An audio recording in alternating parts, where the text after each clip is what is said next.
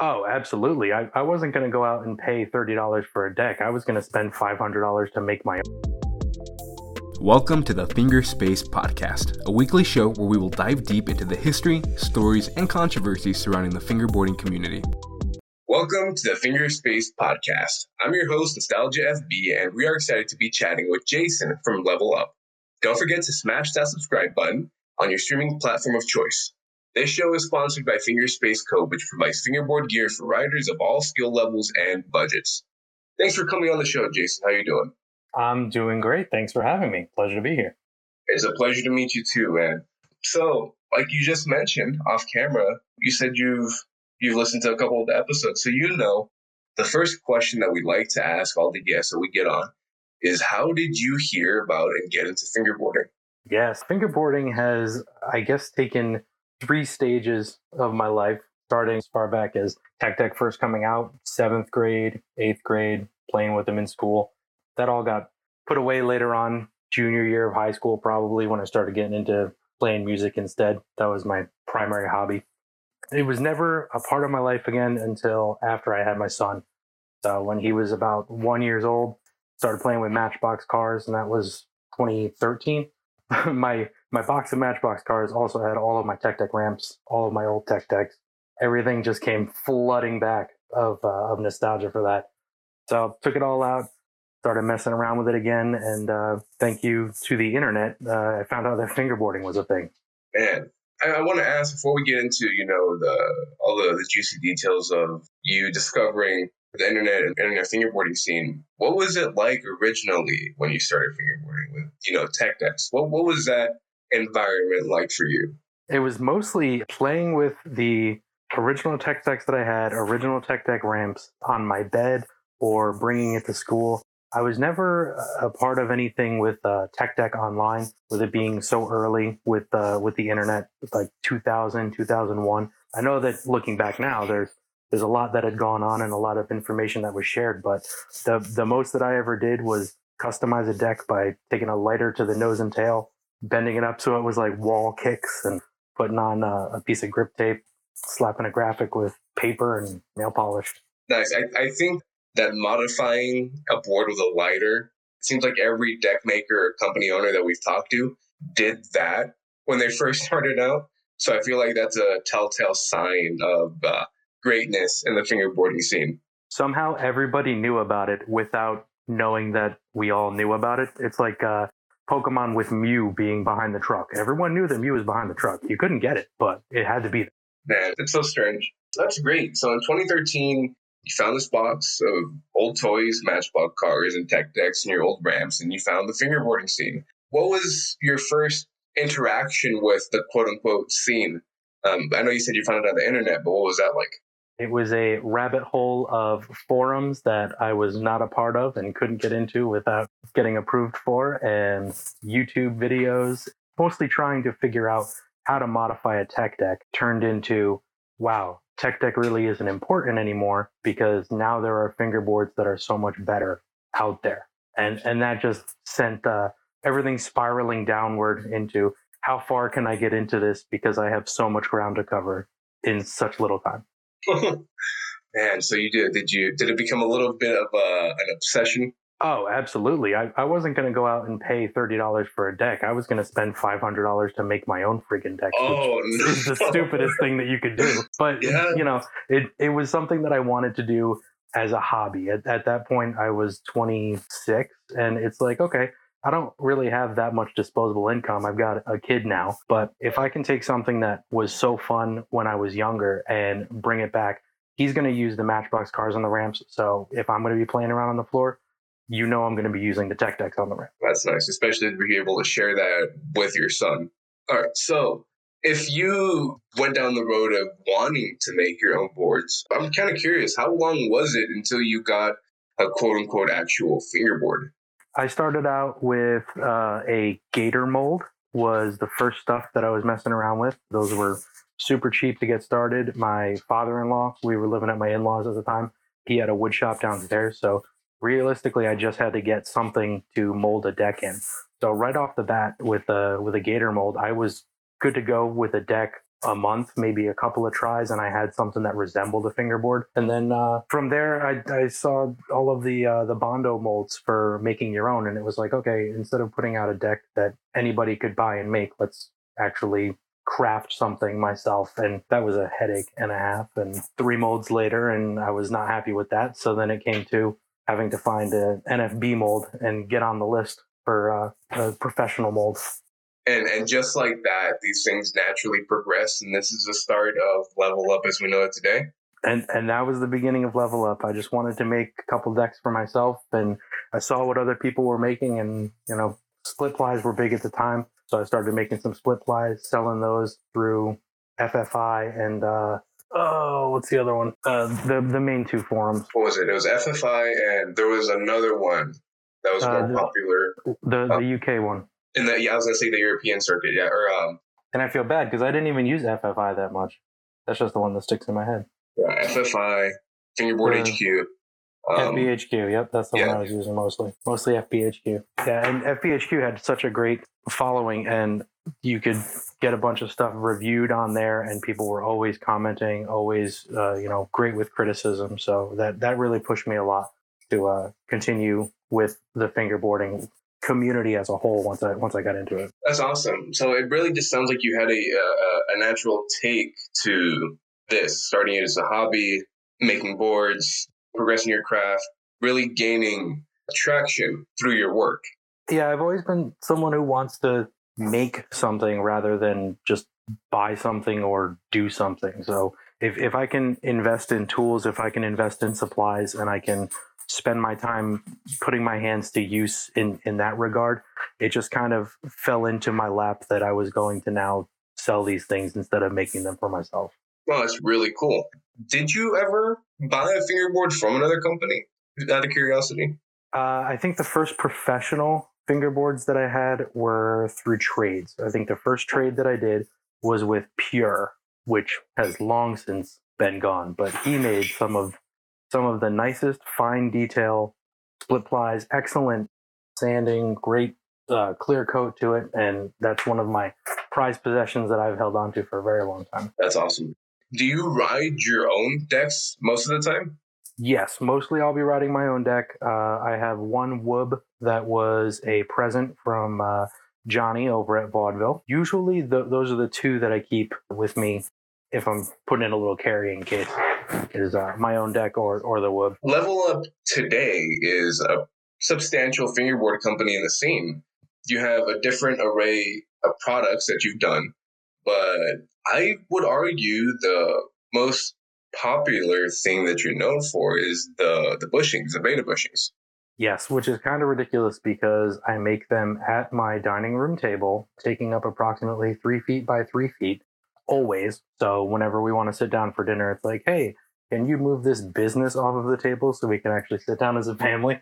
So yeah, it's become a lot more than a hobby, more of a side business. My actual job is an overnight shift as a 911 dispatcher. So I work midnight to 8 a.m., come home, take care of my daughter, and my son's at school. I'll throw some bushings in and then, pack orders, go about my day. But Level Up has always been a side hustle, a side hobby, and now it has just become the entirety of my free time. Well, first of all, thank you for your service. My brother was an EMT for a while, so I know dispatching is a really, really hard, tough, physical and emotional job. Thank you. Yeah, and you know what the job is mostly like if your brother was an EMT, as far as working weird shifts and sleeping weird hours. Yeah, so total props and respect. So you have this more side business. I mean, that's a natural thing, isn't it? Where the hobby kind of turns more into a side business as you gain more traction and more success, and people want your product is desired more and more. Yeah, I wanted to fill up my spare time with something that meant something to me. I could sit around and play video games all the time, but the fingerboarding was something that was exciting to me. I liked following up with what was going on in the community and then making the deck. When I saw an opportunity to make the bushings, I jumped on it because I didn't really see anything going on that was of the caliber that I wanted bushings to be. And so you're trying to fill this hole in the market as you see it. How did you get started with making the bushings? Because making boards, it's all over the place. It's pretty obvious. Not a lot of people talk about making bushings other than the scandal of rubber band bushings, as we all know it. But other than that, high quality bushings like you make, pretty much you're the one. Thank you. It's funny you say rubber band bushings because my original Tech Decks actually had folded rubber bands shoved on the trucks as bushings because there was really nothing back then for anything. I had experience in college with urethane and silicone. I was doing technical theater, prop making, sound and audio, and lighting. So I had some experience with mold making and silicone from there. And it was a matter of trying to find the right silicone or urethane to be used as a bushing while also figuring out how to get a mold made for bushings. I used FreeCAD as a program on my Windows XP computer, and thanks to YouTube, learned how to do some easy 3D modeling and found a local machine shop where I knew somebody that was working there, and I could, give him the file and he could get it made into whatever I needed. That's nice. So, but it definitely took your expertise and education to help you out and to figure it out. Yeah, there's really nothing out there for how to make fingerboard bushings. And if you don't try and look past what you want to make into more of the scope of what realm of craftsmanship is this that I can then adapt into making bushings. I think that's where the difficulty is with people that didn't really know where to start. Yeah. I found the same problem very early on, trying to find good veneer to use. I remember looking at one of the old forums, and somebody had posted a picture of a fingerboard on this woodworking forum, and the guy's like, "Is that a little skateboard? What are you doing?" But no, I see what you're saying. That's actually a really good way to look at things because, even though fingerboarding is so big to us, it's not like it's a huge market. Yeah, most of the time, if you pull one out in the wild, people are like, "What are you doing? And why is that Tech Deck so wide?" I tell you, I just went to a little pop-up event here locally the other day, and it was in conjunction with a skateboard event that was going on. And even the skaters came out and they're like, "What is that?" Like, this is skateboarding at your table. This is skateboarding inside your house. This is what we do.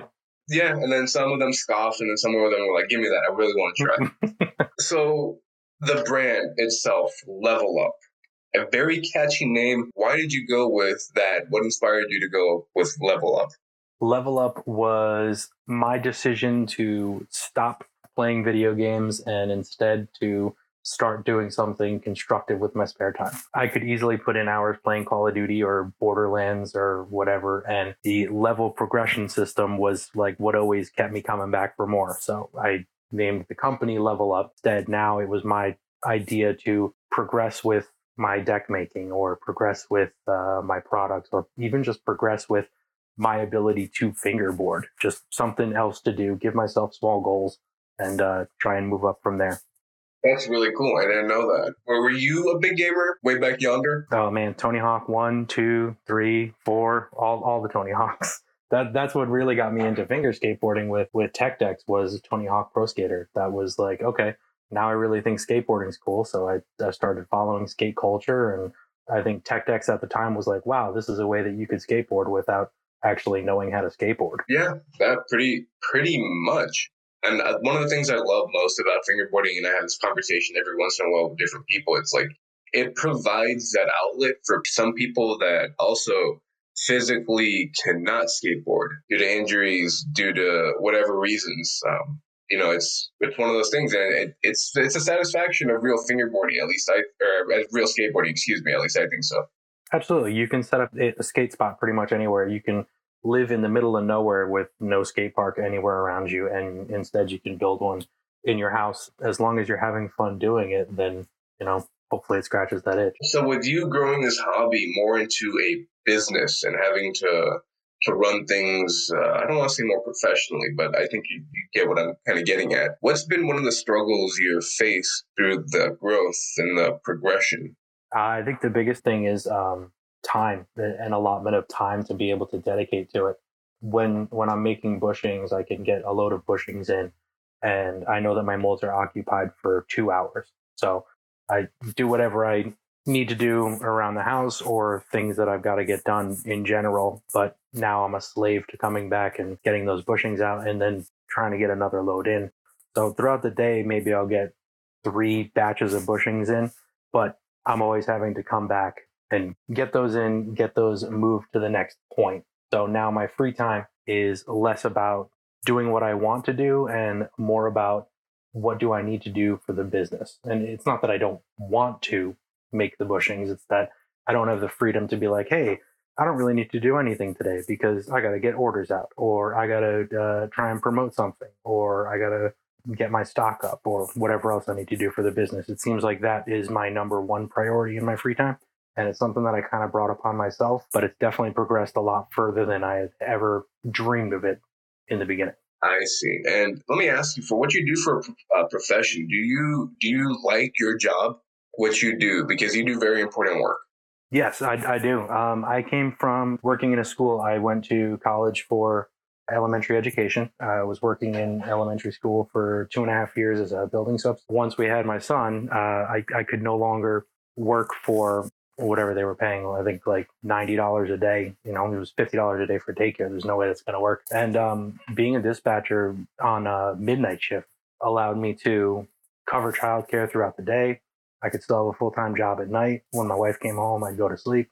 So as far as a job goes, it's been a godsend. It's really the only way that we would have been able to make it as a family, to have 2 incomes and still be able to have kids. It's one of those things that, especially with the adults in the fingerboarding scene, I don't think people realize that a lot of us do have full-time jobs and careers that we love, but we also have this other hobby or side business that we love as well.